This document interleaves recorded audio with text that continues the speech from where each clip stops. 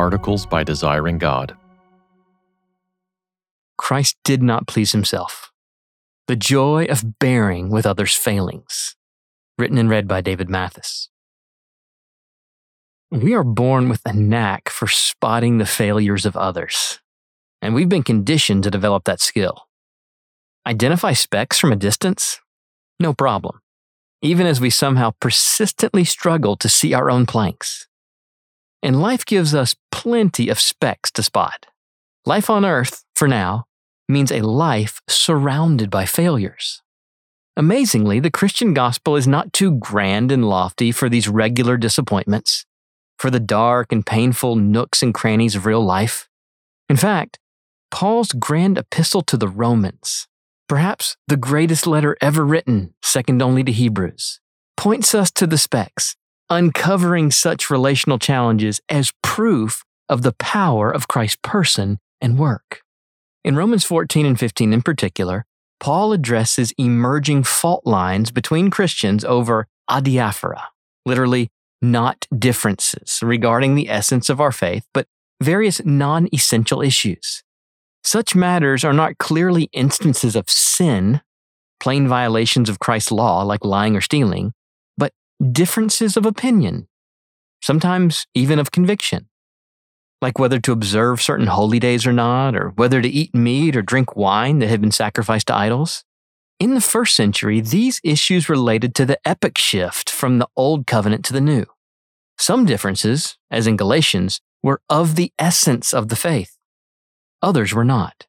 Though Romans 14 and 15 speaks to controversies that are not differences of the essence of Christianity, Paul doesn't overlook them, ignore them, or treat them flippantly. Rather, he sees in them an opportunity to bring the very heart of the faith to bear on Christ's people by focusing on how we treat one another despite such differences. Paul dignifies the pain and grief such differences of opinion can cause by bringing to them the greatest possible remedy and solace, Christ himself. To the strong and the weak.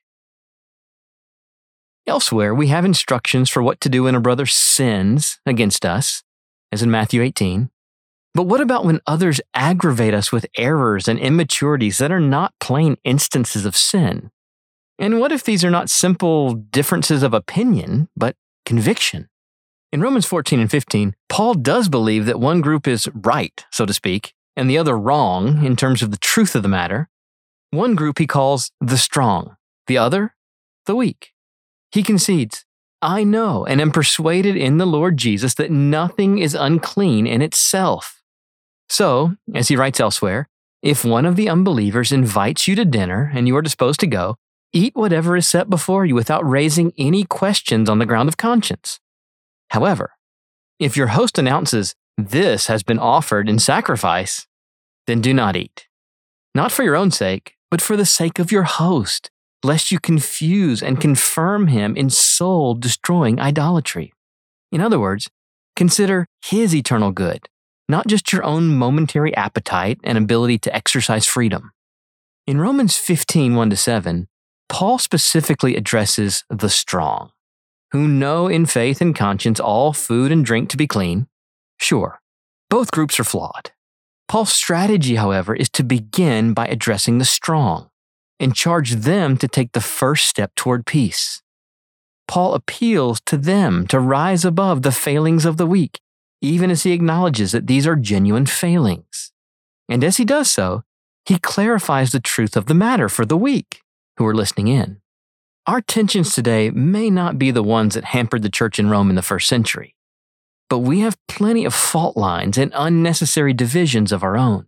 So what might we learn from these verses for not simply bearing with the blind spots of others, but even more, as those who are strong, to literally carry the failures of the weak, as Romans 15:1 says.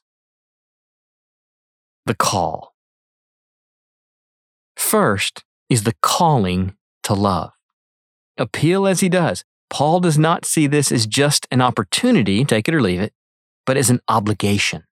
As Christians, we owe each other love, which, for the strong, means to bear with the failings of the weak. In fact, it would be sin to violate Christ's law by failing to love. Christians are not obligated to eat meat or not, or celebrate certain feasts or not, but we are obligated to love one another. Owe no one anything, Paul says in Romans 13:8, except to love each other. For the one who loves has fulfilled the law. Bear one another's burdens, Galatians 6:2, and so fulfill the law of Christ. Pork, wine, and holidays are optional. Christian love is not. Yet Paul doesn't leave such love unqualified or unspecified. He gives terms, an example, and the source of power. The terms. After the call to love neighbor comes the terms of this love. For his good, to build him up. Romans 15:2. The obligation to love does not require the Christian to make others feel loved on human terms. Christ sets the terms. We love with others' good in view as God defines the good, not the whims or momentary preferences or demands of sinners. The Christian call to love is not to cater to immaturities or unbelief, or to coddle sin, but to view our neighbors with the mind and eyes of Christ and love them for their good, to build them up in Christ. This call to higher pleasures for our neighbors than their whims is also a call to higher pleasures for us in loving them. To the strong, don't just give in to the weak's immediate wants or to your own.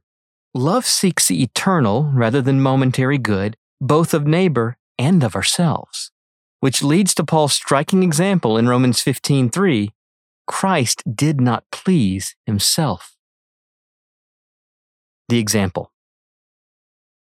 When it comes to inconvenient, uncomfortable love, Jesus provides the greatest example and model imaginable. It is noteworthy, writes John Murray, how the apostle adduces the example of Christ in his most transcendent accomplishments in order to commend the most practical duties. On his knees, with sweat pooling like drops of blood, Jesus did not give in to his own immediate wants in Gethsemane. Rather, he came to embrace the divine will, and with it the timeless good and upbuilding of others. He did not choose momentary desires, whether his own or others. Surely in the moment, the disciples, if given the choice, would have been eager for Jesus to flee. Peter had said, "Never, Lord," when first hearing of the cross. The disciples were not yet able to conceive of how Christ's death could possibly lead to greater joy.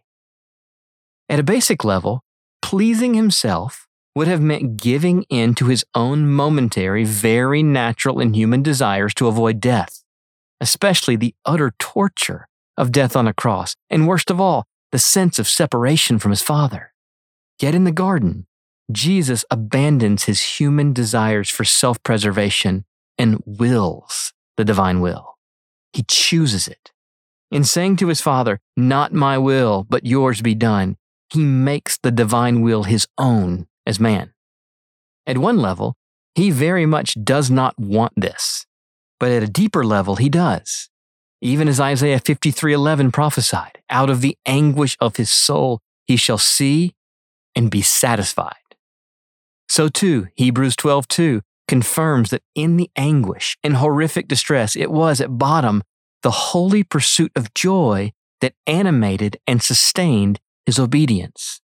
For the joy that was set before him, Jesus endured the cross.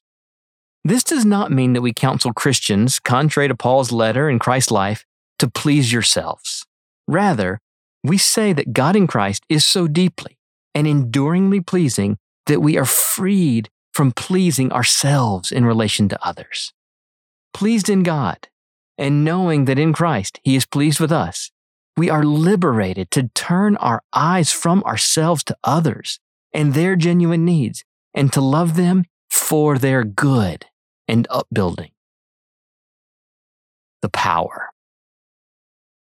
Finally, marvelous as Christ's example is, Paul presses even deeper. He not only says that Christ succeeded in love, but shows us how. What enabled Jesus, as man, to look past his initial human desires for the joy set before him on the other side of torture and death. He trusted in the word of his Father.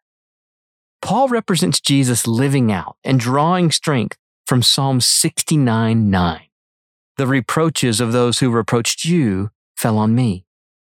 Note the Godward orientation and God-centeredness this brings to Christ's great act of love and to our little ones. And the way the power to endure came to him was not simply through truth, but through Scripture. With his uniquely holy, sinless human mind, Jesus might have theologized and philosophized in any number of ways to put his calling and excruciating pain into larger perspective. Surely he could have preached to himself in many creative ways, but in his moment of greatest duress, he turns to the very words of God, in this case, captured in Psalm 69, which prompts Paul to write, "Whatever was written in former days was written for our instruction, that through endurance and through the comfort of the Scriptures, we might have hope," like Jesus did.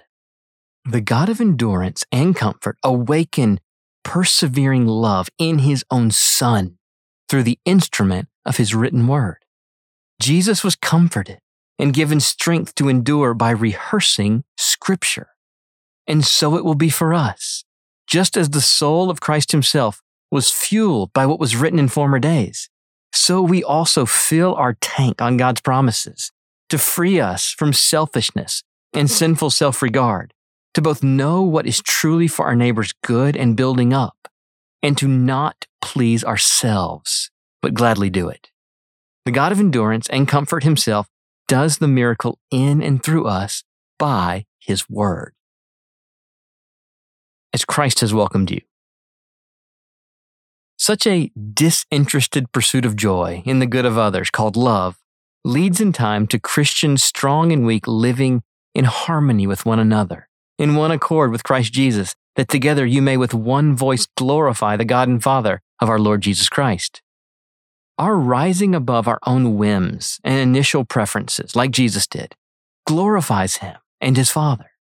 After all, this is precisely how Christ welcomed us. Not pleasing himself in the garden, but trusting God's words to take the much harder path for our good. So Murray asks, shall we, the strong, insist on pleasing ourselves in the matter of food and drink to the detriment of God's saints and the edification of Christ's body? The joy of not pleasing ourselves comes not only when a neighbor is needy, but even when he's in error, or the need stems from his own defective faith and conscience. While dying to our own rights and liberties and selves cuts against almost every impulse of our age, we learn instead in Christ to welcome one another as Christ has welcomed you, for the glory of God. For more resources, visit desiringgod.org.